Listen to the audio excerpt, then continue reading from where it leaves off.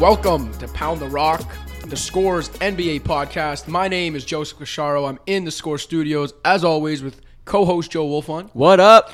What up? Still not a lot. We're not really in the dog days of summer anymore because it's now autumn. And we're getting close to... NBA training camp's open this weekend.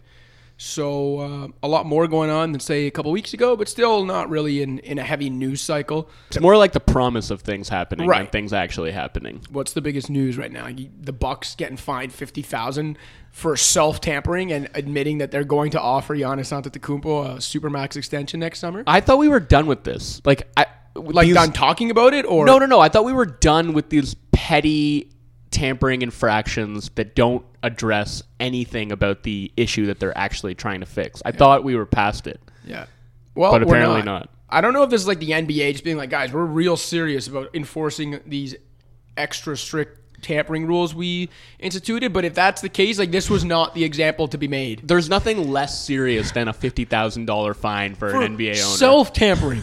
For self-tampering. Yeah, this is not a serious piece of discipline. But anyway, that's pretty much all that's going on right now. So. I mean, unless you want to talk about LaMelo Ball being a potential number one pick, but if I know Joe Wolfon, he does not want to talk about LaMelo Ball being a potential number one pick. I mean, I'm not really a draft Nick, and I can't say that I've ever really watched LaMelo Ball play in anything resembling like high-end competition, so I've got nothing to add on that front. Yeah.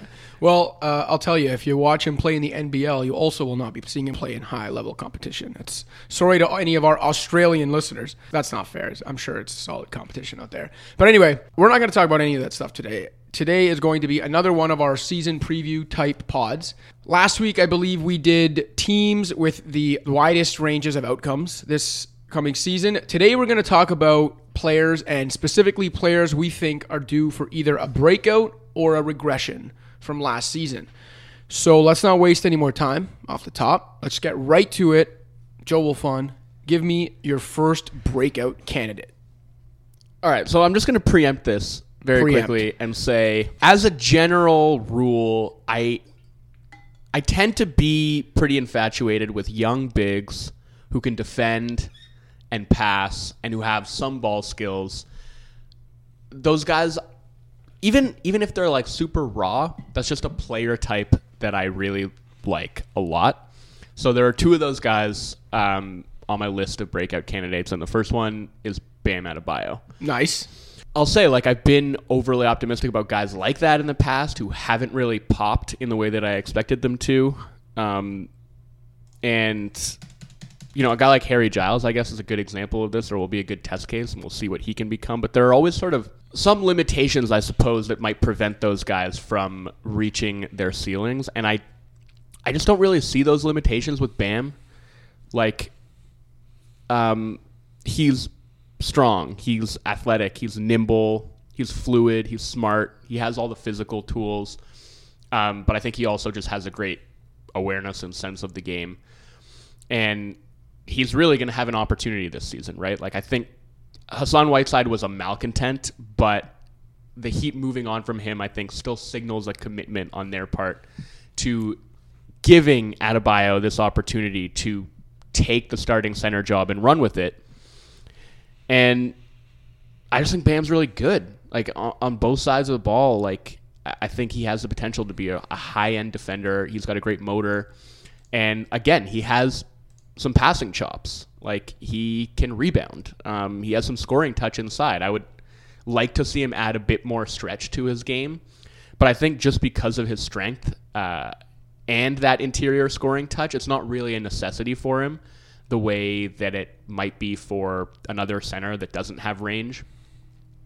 And I think as long as he's playing with shooting around him, that won't be an issue. And so to me, like, the possibility of, say, Bam, Olynyk front court is really fascinating. Yeah, I completely agree. I had Bam as one of my honorable mentions. If we've got pieces up right now, well, the West edition went up today, and it was our best case, worst case for every NBA team. The East will be going up tomorrow. I'm pretty sure I wrote in the best case for the Heat that I could see Bam being in the MIP discussion this year. Like, I really do think he could be that good. I think could be due for that kind of breakout for a lot of the reasons you explained. And, man, I think a Bam, Olynyk front court, both stay healthy. Like, if the Heat are competitive, I I just think they could be a really fun, perfectly complementary front court. Like, I don't want to go too far off topic and go team heavier, but I think the Heat could be sneaky good this year in a wide open East. We'll see if they deal for another star. As we've talked about before, right. Chris Paul's still linked to them. Regardless, even just as they are, I think they're like a solid playoff team. I think Bam will have a lot to do with that. And yeah, I think he could be one of the guys in the discussion for most improved player.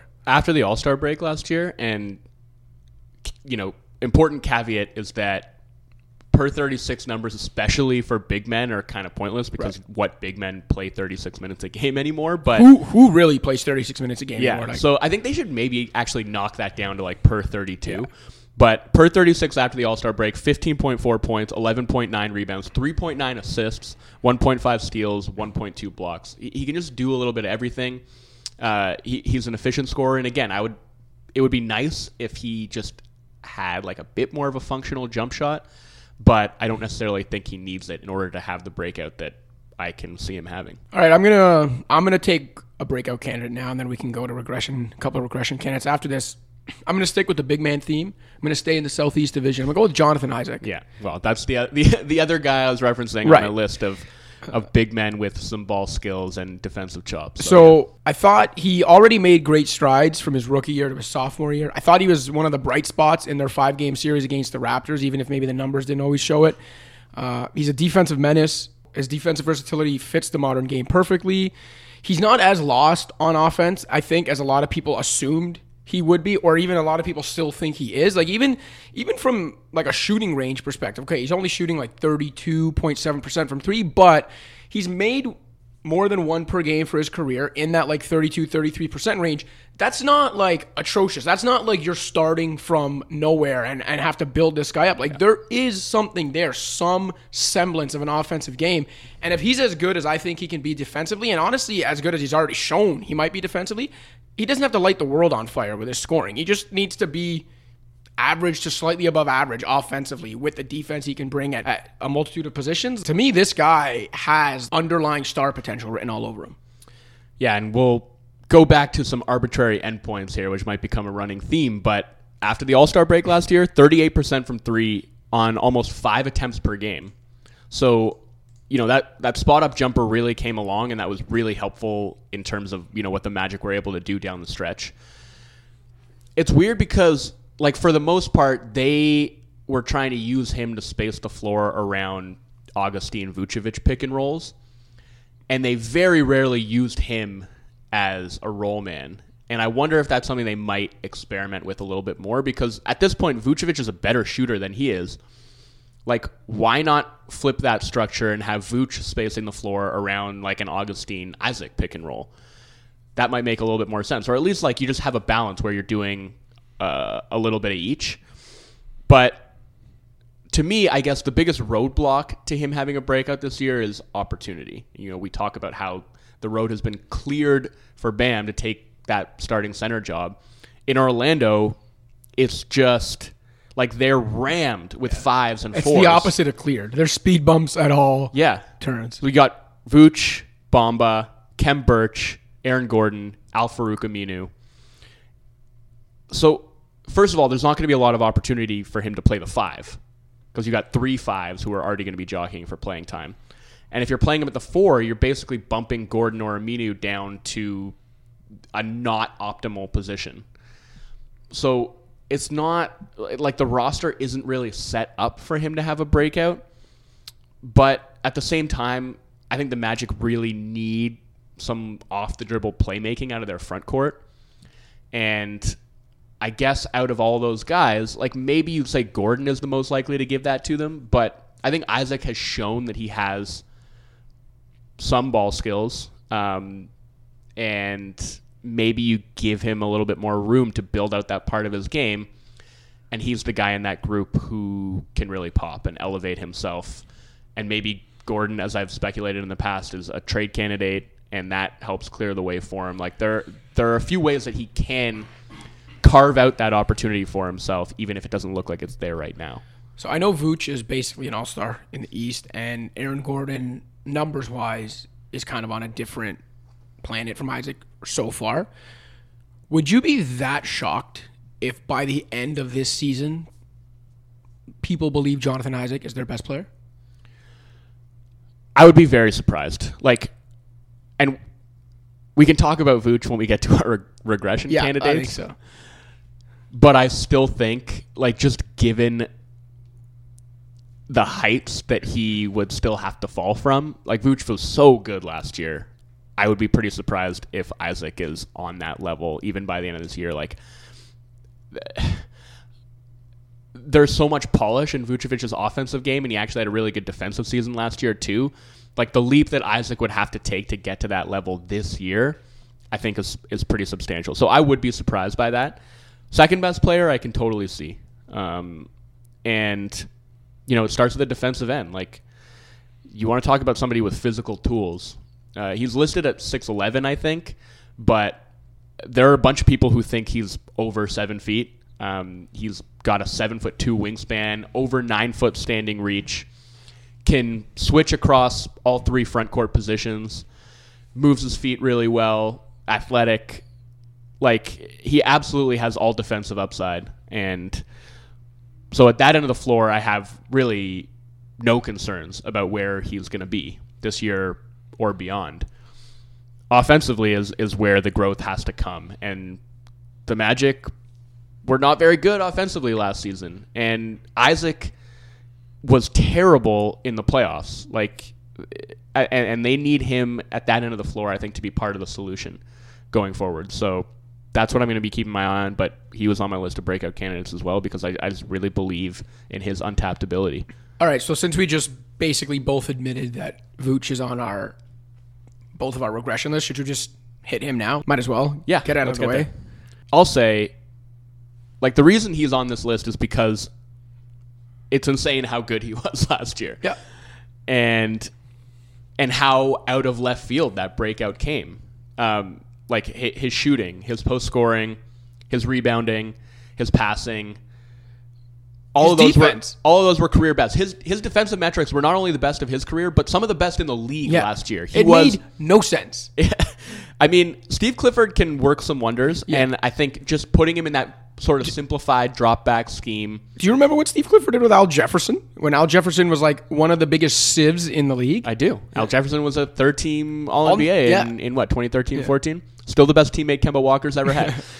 But, yeah, man, Vucevic, 8th in the league in RPM, 10th in box plus minus, 10th in win shares. Any metric you want to pull, he was in the top 15 or 20 in the league. And he got exposed in the playoffs. I believe he still refers to Marc Gasol as daddy.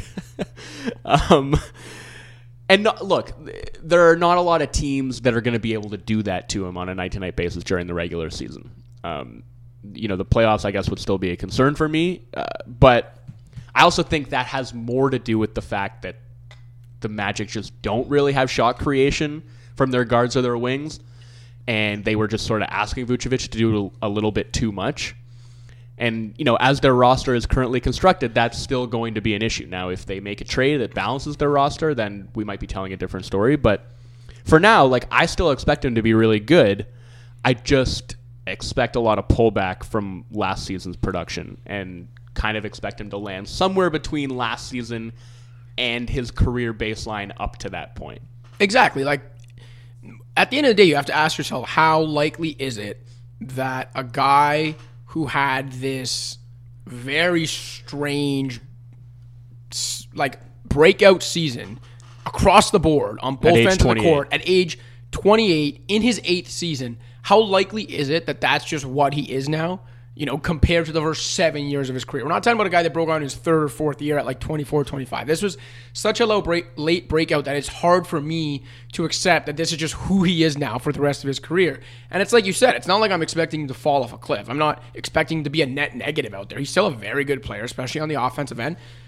He can regress and still be a potential all-star this season. I just don't think he's going to be as elite, which is what he was last year. I can't see him being that. Yeah, I'm with you. All right, I guess I'll throw out another regression candidate. You want to go back to breakouts? No, yeah, go for it. Blake Griffin. He's on my list as well. Not in the same way I see Vucevic regressing, where Vooch It's a little bit of I just don't believe he's as good as he was last year. I think Blake Griffin is every bit as good as he was last year. We saw it back in the day when Chris Paul was hurt that year and he went point forward and, was in the MVP discussion that year. Last year might have been the best year of his career. Blake Griffin is a phenomenal and maybe still underrated superstar in the NBA. The issue with Blake Griffin is he's going to be 31 in March. He's a big man with a history of injury issues, specifically knee issues. He has to carry a very flawed, offensively challenged roster every night. And we saw that last year with the Pistons. And he did an admirable job, but that takes its toll on a 31-year-old big man with knee problems. Last year, he actually played 75 games, but we saw how he broke down at the end and couldn't give them anything, missed some games in the playoffs with that bum knee. Before last season, when he only missed 7 games, in the 4 seasons prior to that, he missed 24 games, 21 games, 47 games, 15 games. So chances are, last year was a bit of an aberration, and Blake Griffin's going to miss at least a quarter of the year.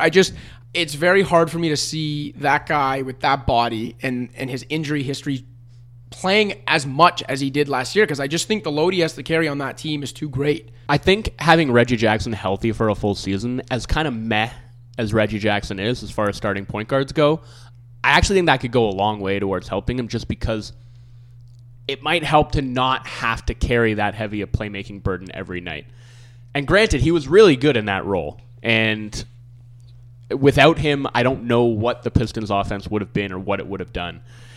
And, we used to talk about him as though he was a big, but he's not really a big anymore, right? He's basically a playmaking wing or a point forward, in the mold of a LeBron or a Ben Simmons. So I think if Reggie's healthy, then just maybe moving him off the ball for a few extra possessions a game might help him stay healthy. But the other area, I guess, where I might be a bit wary of him repeating last year's performance is the pull-up three-point shooting. How many guys do you think took more pull-up threes than Blake Griffin last season? Harden. I'll tell you, it's 8 Steph? guys. Yeah. Oh, okay. So, and he just he had never done anything like that before, and he hit 36% of them, which is on a level with Lillard, Kemba, Harden, CJ McCollum, elite pull-up three-point shooters. So, for a guy to have done that for the first time, I think it would be difficult for anybody to maintain that level of volume and efficiency as a pull-up three-point shooter, but especially a guy who just hadn't done it before. So that's another area where I think we might see some pullback. And yeah, the health thing would concern me too. But I do think, if Reggie Jackson can stay healthy, if they have some complementary playmaking, because they just didn't have any of it last year, and he really had to take on a pretty heavy load, then hopefully that helps keep him fresh and we don't see him break down at the end of the season the way that he did last year. Checking it right now as I ask it, how many years does Blake Griffin have left on that contract? I think 2, maybe 3. Because there's a guy that no one's really talking about him as a potential. Yeah, so he's got 2. He's got this year and next year, but I don't know. That's a guy with the Pistons are their usual mediocre selves, maybe a little worse, and he's still an all-star big one. He's got 3 years. He's picking up that player option. Yeah, the third year's a player option. Never mind. A $39 million player option, which is going to be... He is stuck with the Pistons. The Pistons are stuck with him, and they will win 39 to 41 games for all eternity. All right, moving on. Hit me with a break, okay? I will say, though, Andre Drummond is a guy who has a player option for next year that... $28.5 million. Yeah, that's, I guess, an interesting player option. I mean, he might be a trade candidate. There are... he was in trade talks the last 2 years. Yeah, but there's very few teams, I guess, that are going to be in the market for a big man, especially one that makes that much money and can't shoot. So, I guess that's tough to see. Yeah. But if they could find a way to move him for something of value, then I might feel better about their overall upward mobility. For the 12th year in a row, the Pistons might be the least interesting team in the league. Yeah. I mean, we're talking about the teams with the widest range of outcomes. Every year, it seems like they have the smallest range of outcomes. Yeah. They'll win between 38 and 42 games. Yeah. In front of approximately 38 to 42 people every night. All right. At Little Caesars Arena. Oh, boy. Hit me with a breakout candidate. Miles Bridges. Nice. Okay. I liked what I saw from him last year, even though he didn't like what he saw from himself last year. He said, I played like ass all year. He said that upon being left off of the all-rookie teams. And he did play like ass for stretches of the year, but I saw a lot of things that gave me optimism about what he can be. There were some non-ass moments for sure. For sure. And like the outline of a high-end 3-and-D player is already there as far as I'm concerned.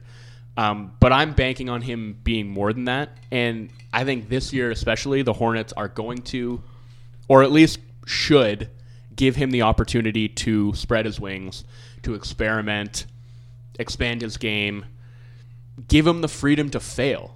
You know, like he had a 15% usage rate last year, and I would really hope to see that come up to like 20%. He should be given license, I think, to run some pick and rolls, and especially to lead the break, because he is fast, he is athletic, and I think he could be really good as like a rip and run guy, a guy who's just pulling down the defensive rebound and then pushing the pace. And that's another thing. Like the Hornets played super slow last season; they were bottom 10 in pace. I think they'll probably speed things up this year because most bad rebuilding teams tend to do that. And I think he's a guy who could really push it in transition and be effective in the open floor. So, yeah, I'm hopeful about what he can do and what he can be. And, you know, defensively, like on balance, he was poor defensively last season, as almost all rookies are. But mainly that was in terms of schematics and team defense. And I think in terms of his individual defense, he showed flashes of some pretty terrific stuff. And I think in theory, he should have the capacity to guard like 2 through 4, no problem, because his strength and physicality are already there. So, yeah, I don't know. Do you have any thoughts on Miles Bridges? I liked his game for parts of last season. I know we were joking about him being hard on himself, but I really don't think his rookie year was anywhere near as bad as he seemed to believe it was. And, like, you talk about a guy who should see some increased usage. Where else is that usage going to go? Kemba Walker's gone, okay? Terry Rozier is he's almost surely going to have the highest usage on this team, which is a joke, but they also gave him $54-ish million over 3 years. Yeah. So he's going to have the highest usage. But, like, Terry Rozier's highest career usage percentage in a single season was, like, barely above 20%. Yeah, no. He's going to get it. I don't think he's ready for it, but I think he's going to get it. Yeah, for sure. But then you go down the list after that. It's like, Batum, okay, he's probably stuck in Charlotte a couple of years. But like, other than his trade value, there's no reason really for them to be investing in this guy's future. Bismack Biyombo, his usage rate might be negative. Marvin Williams, like, not part of the future. Cody Zeller, meh. MKG, still can't shoot. Malik Monk, PJ Washington. And you get Miles Bridges. Like, yeah, where else are these such? Like, somebody's going to have to soak up these possessions. And we'll see. I mean, it's going to be kind of like a sink or swim thing. Let's see if he's got it in him as a second-year player. Mm-hmm. If not, he will be exposed because he's going to get the ball. He's going to have chances to score or at least do something with it, do something. Yeah. I do think, like, he needs to be better than, I think he shot 32% from 3 last season. He's got to be better than that. But I think that he will be because, to me, his jumper looks good, his form, his mechanics. And he did shoot, I think, like 35% after the All-Star break last year, 57% true shooting. And he shot 55% from 2-point range last season, which is really quite good for a rookie player. So, to me, I guess the big question about that and the potential downside of all the stuff we're talking about, all the possessions that he's going to get to soak up, is like, who is creating shots for him? Because as much as I would like to see him trying more stuff with the ball in his hands, it's still going to be a while before he can consistently create for himself. And, like, I don't see him necessarily hitting a high percentage of shots off the dribble this coming season. And things are going to get harder for him in that sense without Kemba there, I think, to create shots for him. Yeah.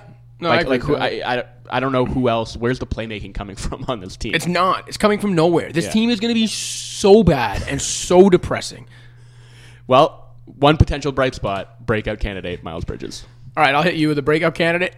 This is very far from being off the board. Some people might not even consider him a breakout candidate anymore, but I'm going with Karis LeVert. People kind of learned who he was last year, but if you look at his like final numbers for the year, I think he averaged like 13 and change per game. He missed a chunk of the year, if you remember, with that gruesome leg injury. But before he went down with that injury, he was averaging about 18, 4, and 4 on 48% shooting and was very much looking like a MIP candidate early in the year. He suffers that gruesome injury. He comes back and it's pretty bad when he does get back. And he's like 11 points, 4 assists on less than 39% shooting. Just looked like a shell of himself. And then has a great first-round playoff series against Philly where he averages like 21 a game, shoots 46% from 3 in the series.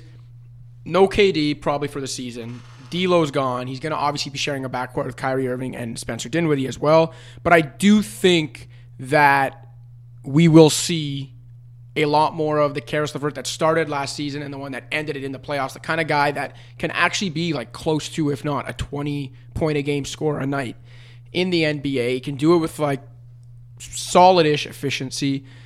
He's got this kind of like herky-jerky game, but he makes it work. You know, it's not herky-jerky and going nowhere. Like, it's herky-jerky. He makes it work. He reads the game well. Usually those herky-jerky guys kind of have low basketball IQ. I don't think that's the case with him. I think he reads the game pretty well. I think he's like a decent playmaker.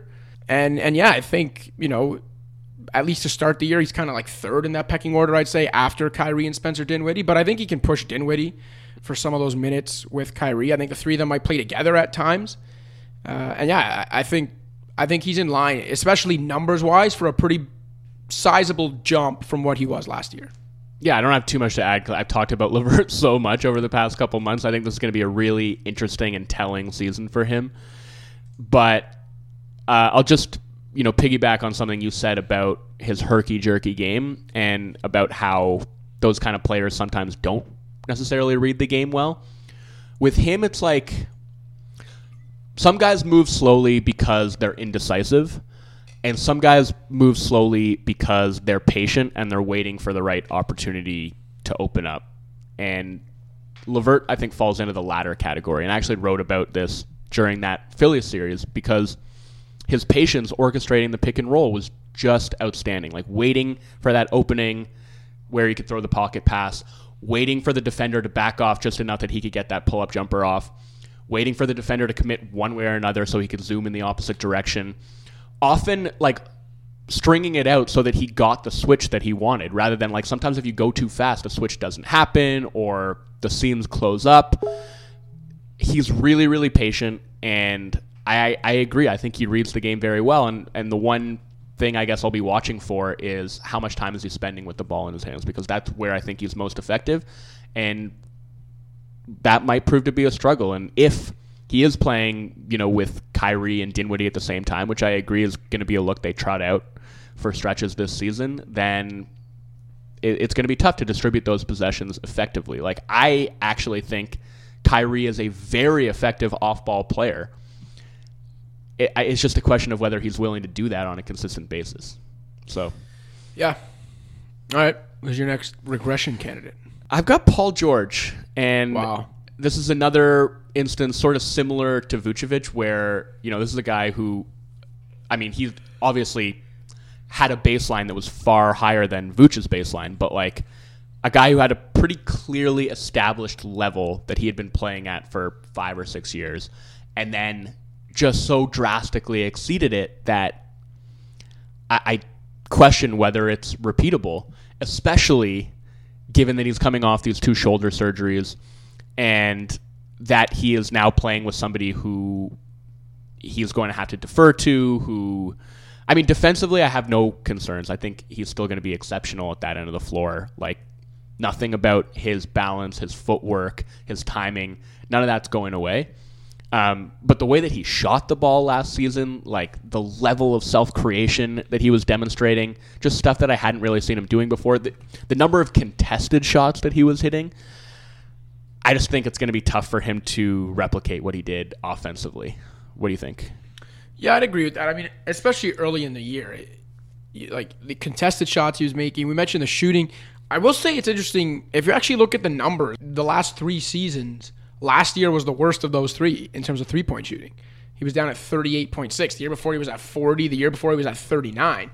So I don't think there was that much of an outlier there with the shooting, but I just I go to the double shoulder surgery. Like, this guy had both shoulders repaired, and by the end of the season, do I think he can kind of be back in form? Sure, but do I think he's going to be the guy he was last season already in October, November, even December? Probably not. And I think, again, just admitting that, we're therefore admitting that he's going to regress because he will not be able to have the overall season he had last year. Like, did he finish third in MVP voting? Yeah. There was points of last season where there was no one on the planet playing as well on both ends of the floor as he was. Again, he could not keep that up for 82 games. His body started to break down. We know how their playoffs ended, but there were stretches of last season where I think he was the best player in the league. On balance, he was the best small forward in the league last year, which is crazy given how stacked that position is. And I mean, I guess, would you call Giannis a small forward? I feel like maybe people refer to him more as a 4. Not that these positional distinctions really matter anymore, but like, he was better than Kawhi during the regular season. He was better than LeBron during the regular season. He was better than Durant during the regular season. It was really astonishing. And again, this is not a knock on Paul George. I think he's going to continue to be excellent. I just don't see him hitting that same level this season. What's up, Pound the Rock listeners? Just a friendly reminder to rate, review, and subscribe to Pound the Rock on iTunes, SoundCloud, Stitcher, Spotify, or wherever you get your podcasts. We'd also encourage you to check out the Score's other sports podcasts. For Major League Baseball, there's Expand the Zone. For soccer, we've got Sweeper Keeper. Puck Pursuit has you covered for the NHL. And the Fantasy Football Podcast with Justin Boone tackles, you guessed it, fantasy football. And in case you haven't already, please download the Score app, which is available on iPhone and Android.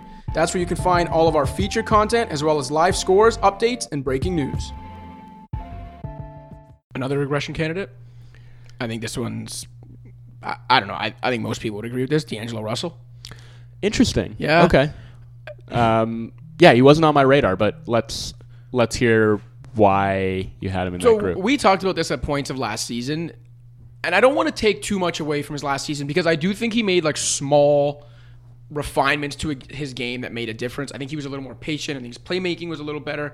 And I think he was a little more disciplined. But I still think if you actually like go back, watch a lot of the tape, look at the numbers, a lot of it was same process, mysteriously better results. And I'm always skeptical when that happens, especially with these high usage guards that maybe don't always have the best shot selection and discipline. And so just for that reason alone, I'm finding it hard to believe that he'll be able to replicate the kind of success he had last year. I don't know if he moves well enough off the ball to thrive with the Warriors. Now, the counter to that could be to keep the ball in his hands and let Steph murder teams as an off-ball mover. That's a fair point, and maybe D'Angelo kind of shows off more playmaking chops this year. Who knows? He's a good passer, and he's got good vision. Like he does, and that's what I'm saying. Maybe in that case, it'll almost shut me up. Like, he doesn't need to be a great off-ball player because Steph can do that and D'Lo can kill it on the ball. But again, like even just looking at some numbers last year, he actually attempted more shots, more of his shots from the mid-range last year than ever before, less at the rim than ever before. The percentage of his shots that were three-pointers went down. Like his overall shot selection wasn't actually any better. It's just, again, the results were better, even though the numbers don't suggest they shouldn't have been, and that just makes me skeptical. His free throw rate was like historically low for a guy who used as many possessions as he did. And so I guess for me, that's why I don't really consider him a regression candidate, because I didn't actually think he was that good last year, even though his counting stats looked really nice. You're talking about a guy offensively who was at 32% usage, which with like 53% true shooting. His efficiency was league average. And then he's a minus at the defensive end. Like, I don't think he was a particularly productive player, outside of the counting stats that he put up. And granted, the Nets needed what he gave them in terms of his scoring and his lead playmaking, but I don't necessarily see that come down coming with Golden State. I actually think he could have a really good year, playing alongside Steph and Draymond, two guys who are exceptional playmakers and have exceptional gravity in their own way. Steph, obviously, his on-ball gravity is ridiculous. Off the ball, when he's running around, he's going to magnetize one or sometimes two defenders. And his work as a screener also just draws multiple defenders. And Draymond, as a roll man, has a lot of gravity as well. And his ability to pass out of 4-on-3 situations is always going to create open three-pointers for teammates. So I think Russell might get a lot of really juicy three-point looks this year and have a really solid scoring season. I think he's probably going to continue to struggle defensively.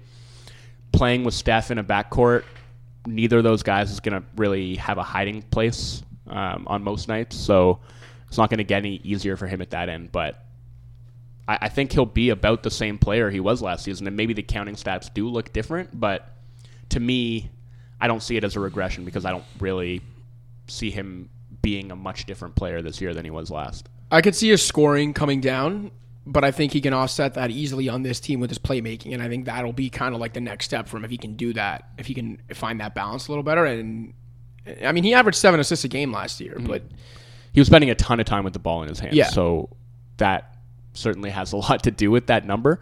I think we're about to find out maybe how smart of a basketball player he is, right? Like, I think the talent's there, and yeah, he can find a way to fill a basket, whether it's efficient or not. But I think between his playmaking and the way he'll have to move off the ball and just the way he'll have to read the game in Steve Kerr's system on this team, I think we're about to find out the basketball IQ that resides in that head. And, I mean, another thing is he's going to have an opportunity to run the offense when Steph is on the bench, right? Like, they're going to stagger those guys, presumably, and try and keep one of them on the floor at all times, which they absolutely should do. Because, to me, they should be able to play just as well or better apart than they'll be able to play together. And so how effectively can he run that offense without Steph on the floor? And who's surrounding him when Steph is on the bench? You know, like, I think D'Angelo could play pretty well with Draymond. Like, they can basically replicate, you know, not to the same extent, obviously, because D'Angelo is not going to have the same kind of gravity that Steph has with the ball in his hands. Not going to induce panic when there's the threat of his pull-up three-pointer in the same way, but he can be pretty effective, I think, running the pick and roll with Draymond. And so when they do stagger minutes, you know, is Draymond playing more with Steph? Is he playing more with D'Angelo? They just have so little depth on this team, and so if Russell can somehow manage to keep that offense afloat when Curry's on the bench, I think that'll be pretty impressive. Another breakout candidate for me? Landry Shamet. Had him on my list, and I thought I was going off the board with that. I just really, I like his game. I like it a lot. And again, I will hedge a bit and say it's tough to see the path to him actually having at least a statistical breakout, because I don't know if there are going to be enough shots to go around on this team between Kawhi, PG, Lou Williams, and even Montrezl Harrell. Like, those are all high usage guys. Shamet, another guy, 15% usage last year. Like, is he going to be able to bring that up this year, given the number of ball-dominant players on the Clippers this year? That I don't know. But what I do know is he is going to have a buffet of open threes this year. And, you know, playing off of those guys, Kawhi and Paul George, the extra attention that those guys draw is only going to make his life easier. And he shot 42% from three on 5 attempts per game as a rookie. The Clippers, after they acquired him last year, were 8.8 points per 100 possessions better with him on the floor. And I actually think, you know, defensively, he's not the turnstile that it looked like he was maybe going to be early in his rookie season. I think he improved at that end over the course of the year. I think there's a chance for him to get a little bit stronger, but he's pretty solid just at kind of like sliding his feet and keeping guys in front of him. And, you know, also playing on a team with Kawhi and PG will make things easier for him at that end of the floor too, because any time like somebody needs to hide defensively, like he's going to be able to be hidden, right? Like in a way that he couldn't on last year's Clippers team or even on that Sixers team that didn't have that much perimeter defensive talent. You mentioned the counting stats probably not being there, and I agree with that, but I'll give you 3 numbers that I think might be there. 50, 40, 90. What about 50, 50, 90? Wow. All right, now we're getting crazy. Is that the Steve Kerr? Did Steve Kerr do that?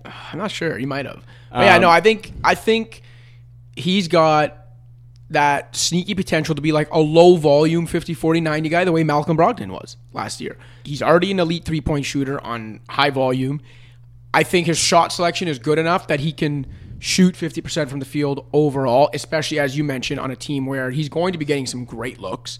Yeah, and I think he was an underrated stabilizing force as a rookie on the Sixers last year. And then after the trade, you mentioned how important he was for the Clippers. You remember him hitting the big shot against the Warriors. He can be a big shot taker and maker. He's just an elite shooter, smart guard. I think these are all the tools that would be perfect in a guy that a team like the Clippers would need to just be a low usage guard who does his job. And I think Landry Shamet fits that bill perfectly. And so, like you mentioned, I don't think he's going to come out here and start putting up crooked numbers and being a breakout candidate that way. But I think he'll be a breakout candidate in the sense that he's going to have a pretty important role on a title contending team. And I think by the end of the season, a lot more people will know who Landry Shamet is than they did a year ago. Yeah. Or than they do right now. Sorry. The JJ Redick comparison is just inescapable and pervasive, and we've been making those comparisons since we saw the Sixers running him through those JJ Redick pet plays in the preseason last year. Like the perpetual off-ball movement, the quick trigger off of DHOs, his ability to get free off of those floppy actions.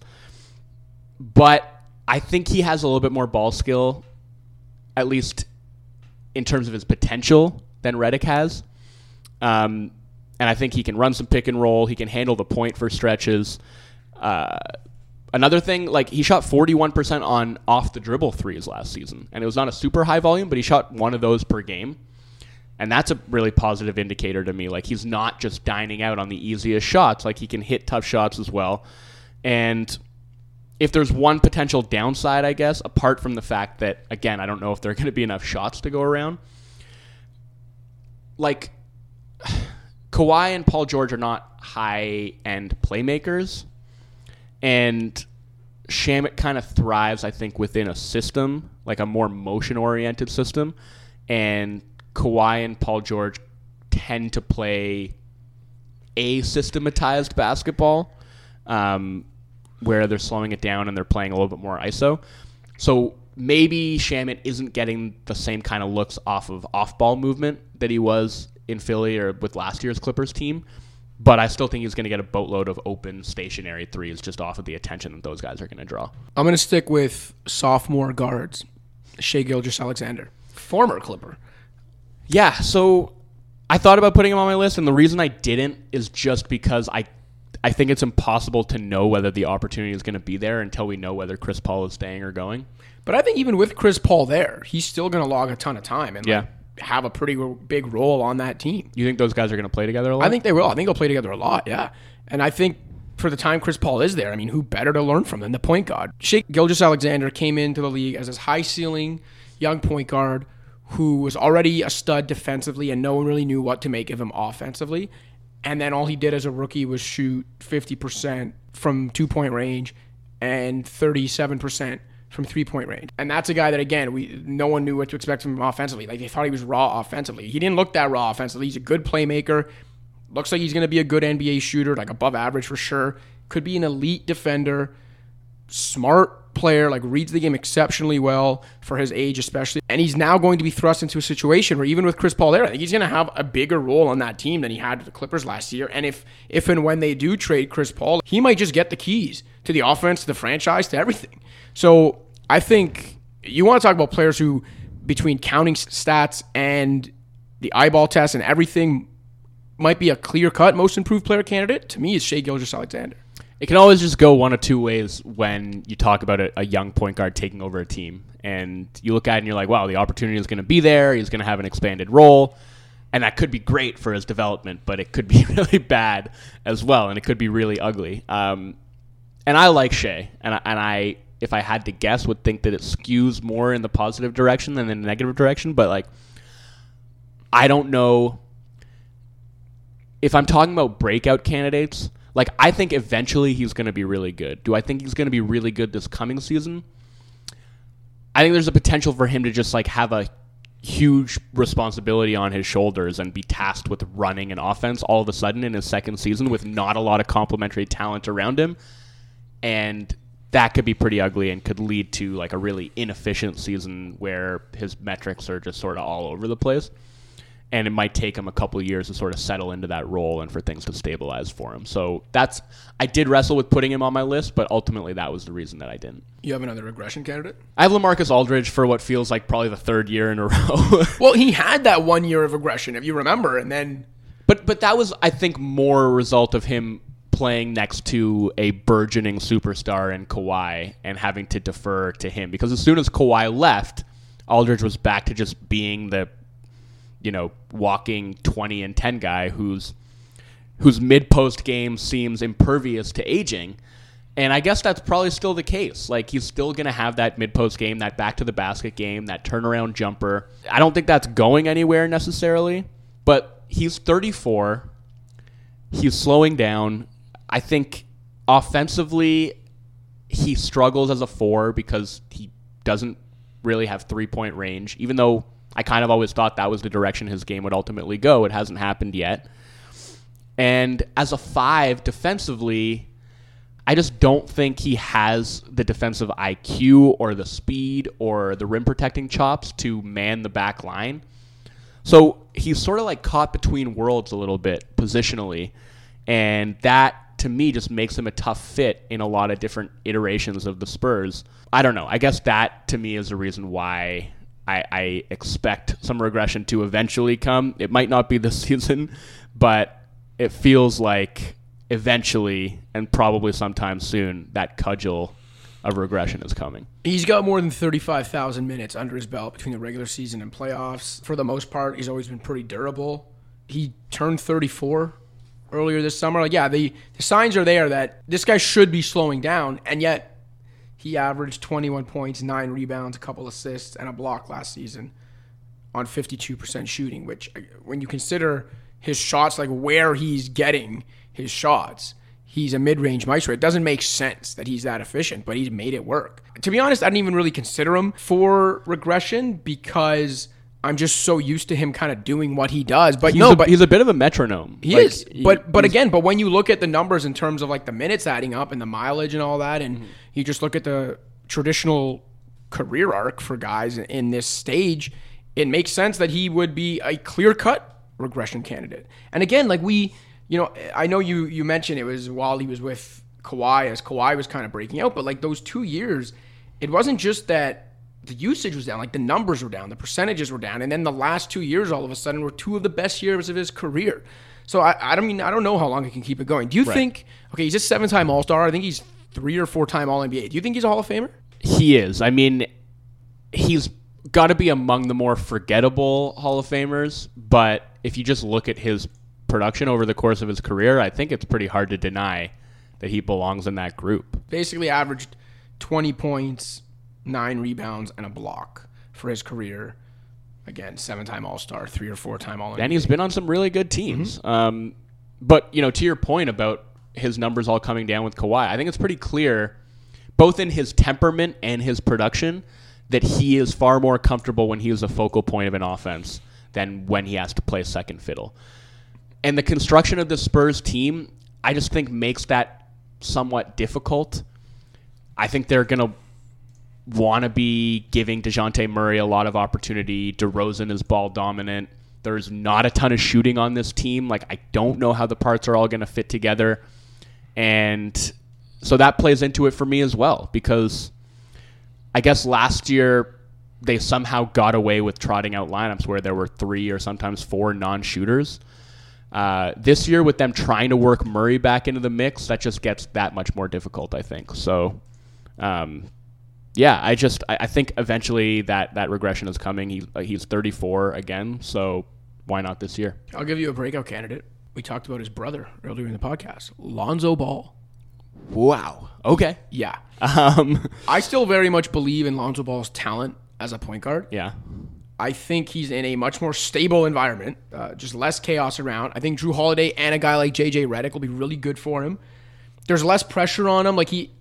No one's putting any sort of pressure on Lonzo Ball to be the franchise guy. We know that because Zion's there and there's other. It just feels like this is like a really good chance for a fresh start. And again, I just believe in there's elite two-way potential there as a point guard, shooting notwithstanding. He's a phenomenal playmaker, great vision, can be a great defender at the point of attack. I think he's in the perfect situation. Now, and again, I don't think he's going to become a lights-out shooter or anything like that, but I just think, he's never played more than 52 games in a season. Like, can he play at least 60 games and be a functioning contributor on both ends of the floor to a team in the playoff race? Yes, I think he can do all those things. And functioning contributor, that's your baseline for a breakout? But like to a good team that's in the playoff race without any like major injury finally, taking advantage again, because we've seen it in flashes. Like the playmaking and the vision and the defense are all there, and he doesn't have to become a great shooter to be a really good, like above average point guard in this league. And I think he's right there. Like I really just think he kind of has to keep it together, stay healthy, stay on the floor, and I think he'll be that this year. Shoot better than 41% from the free throw line? Yeah, that too. But honestly, again, like I said, shooting notwithstanding, I think he can be a piss-poor shooter and still be a difference maker on the court, because I do think his playmaking and his defense are that good already. It's just a matter of, can he stay on the court for even 60 games? If he does that and just plays up to his capabilities, I think that is a breakout right there. Yeah. Something that's been nagging at me about the Pelicans, and I addressed this in our best case, worst case column, is just that there is so little shooting on this team. And between Zion, Drew Holiday, Lonzo, and Ingram, you have 4 guys who I think are all best served in on-ball roles. And I feel like there's a potential for some uncomfortable possession battles in that framework, and for the offense to kind of devolve into a lot of my turn, your turn stuff and a lot of standing around. I actually thought playing alongside LeBron, there was some interesting off-ball stuff going on with Lonzo. They had one particular pet play where Lonzo would kind of drop the ball off to LeBron, and he would sort of fake like he was drifting to the corner, and then he would dart to the basket, and LeBron would throw him a lob. Like he's a good cutter. He's a good cutter, and like he's not especially athletic, but I think he's a heady player who knows where to be, and if he can kind of hone that off-ball stuff, even without having a ton of gravity as like a spot-up shooter, can still make himself useful off the ball. And that's something that I would hope to see from him this season if he's going to have that breakout, right? Like, he's not going to be able to have the ball in his hands all the time because Zion's going to have the ball, and Drew's going to have the ball, and Ingram's going to have the ball. All these guys are going to have to figure out what they're doing when they don't have the ball, and that includes Lonzo, so I'm interested to see that. Yeah, and like I said, I mean, if there's an area I trust him in, it is figuring things out on the court, because I do think his basketball brilliance is really underrated, and I think just all the stuff with his dad and like the Hollywood drama that was around the Lakers, like all of it, I do think contributed to things. And again, obviously the biggest factor with him is his health. Like the guy's missed, like over 60 games, between 2 seasons. But when he's been out there, we've seen signs of like a really, really solid NBA point guard. And if he can just be that for even 3/4 of a season on a good team, like I'll consider that a win for him. Word. I had one breakout candidate in my honorable mentions, and that's Zach Collins. And nice. The reason I put him there and not on my proper list is just because I believe in his ability, and I actually think the Blazers really need a lot from him this season. But I just think he's going to be forced to play a lot of 4. And to me, he's far better suited to the 5. And I don't think, because of their hole at that position and because they don't really have many better options for how to fill it, he's not going to be put in a position to succeed in the way that I believe him capable of. So I don't know. I like his skill set. I think it's interesting. I'd like to see him round out his playmaking a little bit. I'd like to see him become more consistent as a 3-point shooter.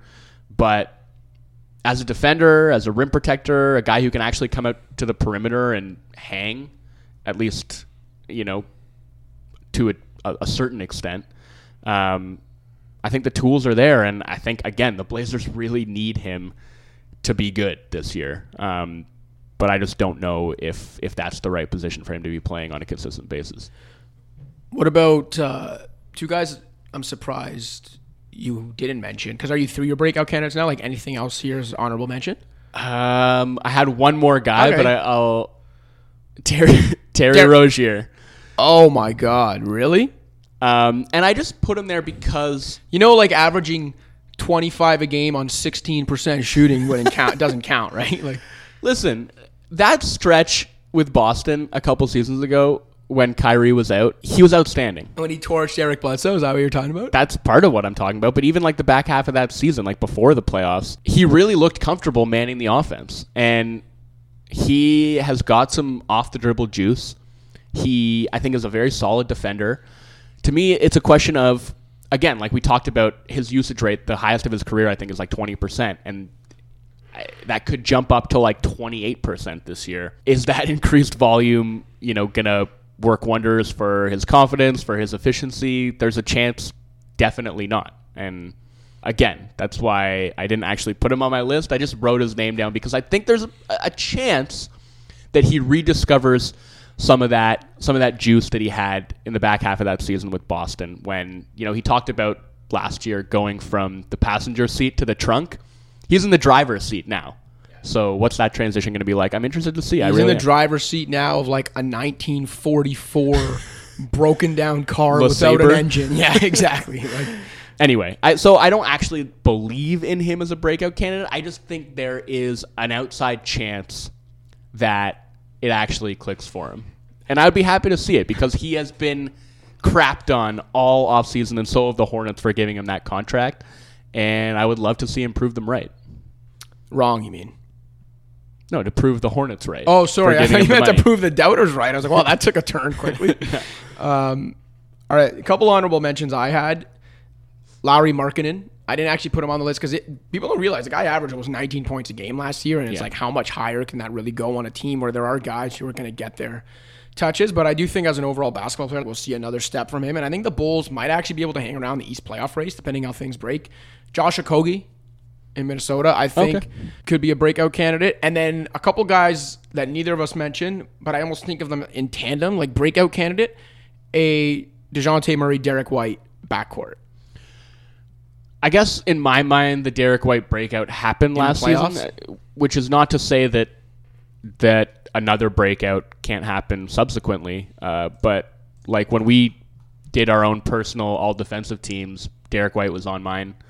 I thought he was fantastic, and you talked about the playoff performance. Obviously, that one game was just ridiculous, but the Nuggets subsequently, I think, they stuck Torrey Craig on him and basically locked him out of the rest of the series. He still has a long way to go, I think, at the offensive end of the floor, but as a defender, he's already elite, in my opinion. And, if the jump shot is reliable, if he can continue to just sort of hone what he can do off of the dribble, again, it's just... I'm just confused as to how all the pieces are going to fit together in San Antonio, and that makes it difficult for me to see individually what each of those players is going to do.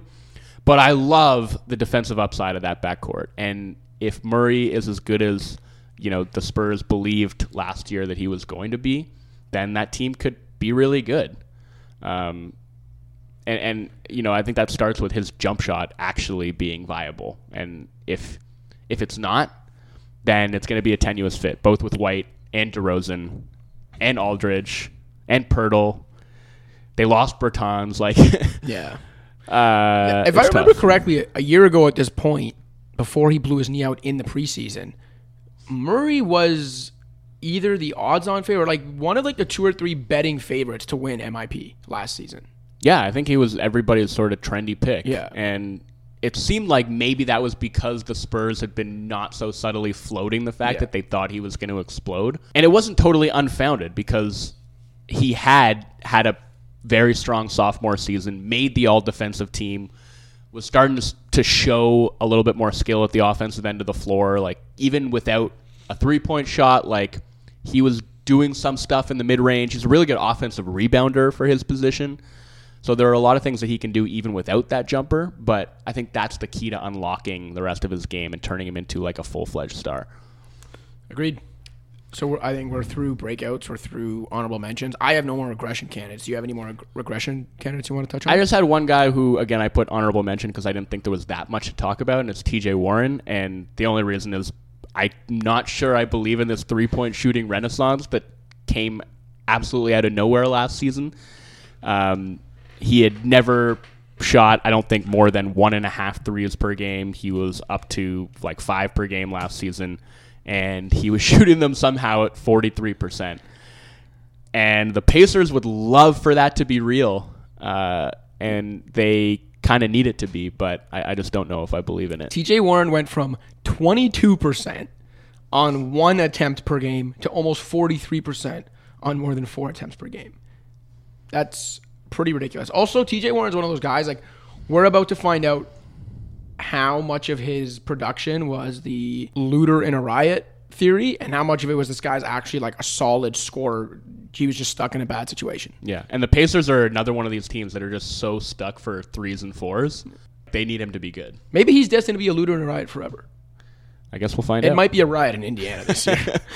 Let's hope not. Yeah. Well, for your sake, I know you're a big Pacers fan. Well, I like the way that they've constructed their team. I like their young talent. So, love Oladipo. I think that's it for another week of season preview content. By this time next week, training camps will have opened. The preseason will be a few days away. We'll probably have actual news to talk about. More preview content will be hitting the app, so check that out on the Score app, the NBA section. And we will have lots more to talk about. Until then, for Joe Wolfon, I'm Joseph Cacharo. Pound the rock.